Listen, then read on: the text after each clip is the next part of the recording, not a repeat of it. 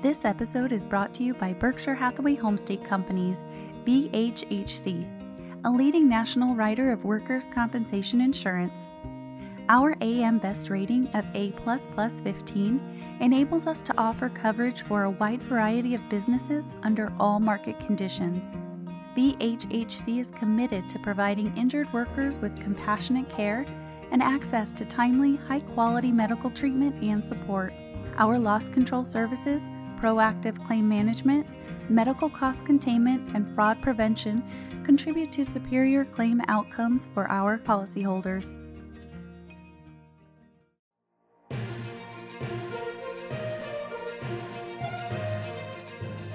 Hi, this is Alyssa Burley with Rancho Mesa's Media Communications and Client Services Department.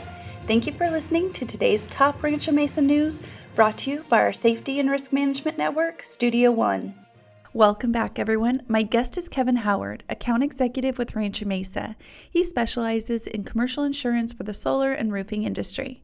Today, we're going to talk about heat illness awareness and why it's important for employers to make it a priority as we move into the warmer months. Kevin, welcome to the show. Good morning. Thanks for having me.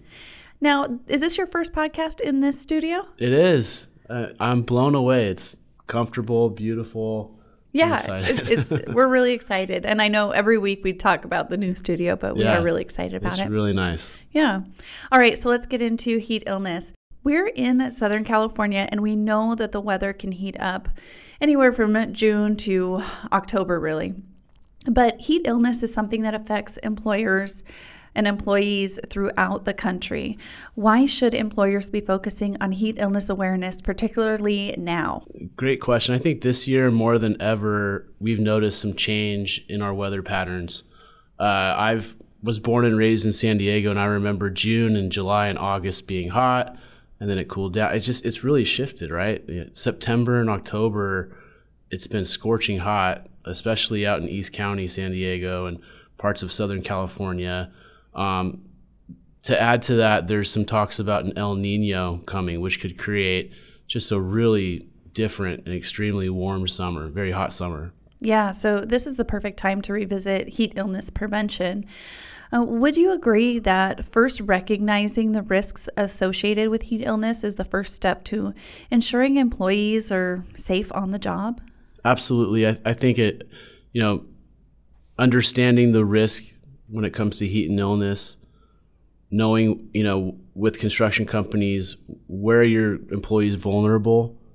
Do we have more of a physically demanding scope of work that's going to create more of a need for shade, cool water? How much? Studying the Cal OSHA and the Fed OSHA laws on heat and illness. These are all important factors to make sure that we're proactive to avoid somebody, having a heat stroke, or even worse, having a heart attack. These are key elements to making sure that we protect our employees. Yeah.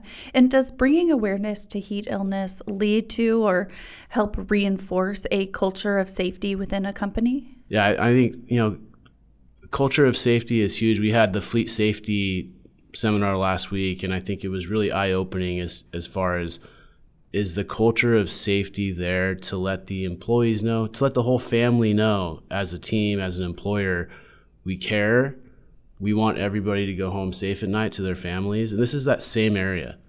If we're not taking this seriously, if we're just throwing the team out there and we're not looking at the weather report, we're not recognizing that, hey, it's going to be super hot, 103 today.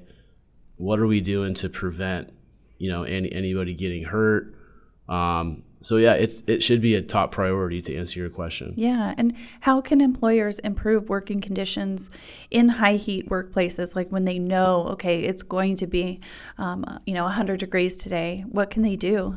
I'd say number one is come to our heat and illness prevention workshop that's in June 2nd, right? Mm-hmm. That'd be a great way to come and learn. We're going to have that here in Mission Valley. But inside of that, providing PPE for your employees, providing shade, understanding that there should be breaks depending on the what should be modified with that workday. Engineering controls would be is there enough shade? Do we have enough water stations? Do we need fans or misting? And then maybe even adjusting some schedules or lengths of shifts. Do we need to break up some of these work shifts so that employees can get breaks? These are all important factors when it comes to game planning that day, that week, that job site area, so that nobody gets hurt. Yeah, that's great. And employers can make modifications to not only the work site, but also the length of the shifts, or if the schedule allows, even change the time of day that the work is completed to take advantage of those cooler hours. I know that in the Imperial Valley, farmers will often work in the evening or early morning hours before the sun comes up. We know when the weather is actually cooler.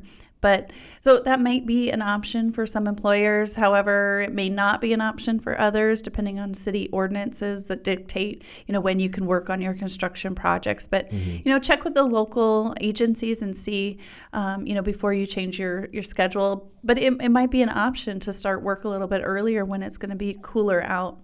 So what else should employers be aware of when it comes to, heat illness awareness? I'll add one more big one is monitoring and supervising the employees. If there is some extreme conditions where knowing your employee base, if there's somebody that's maybe has a higher percentage of maybe having a stroke based on demographics like age, weight, those are important factors. We need to really be looking at the statistics as far as like, hey, who should we pay more close attention to?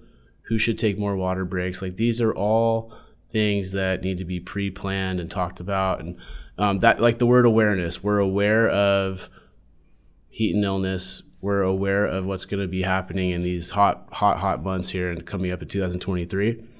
And we have a game plan.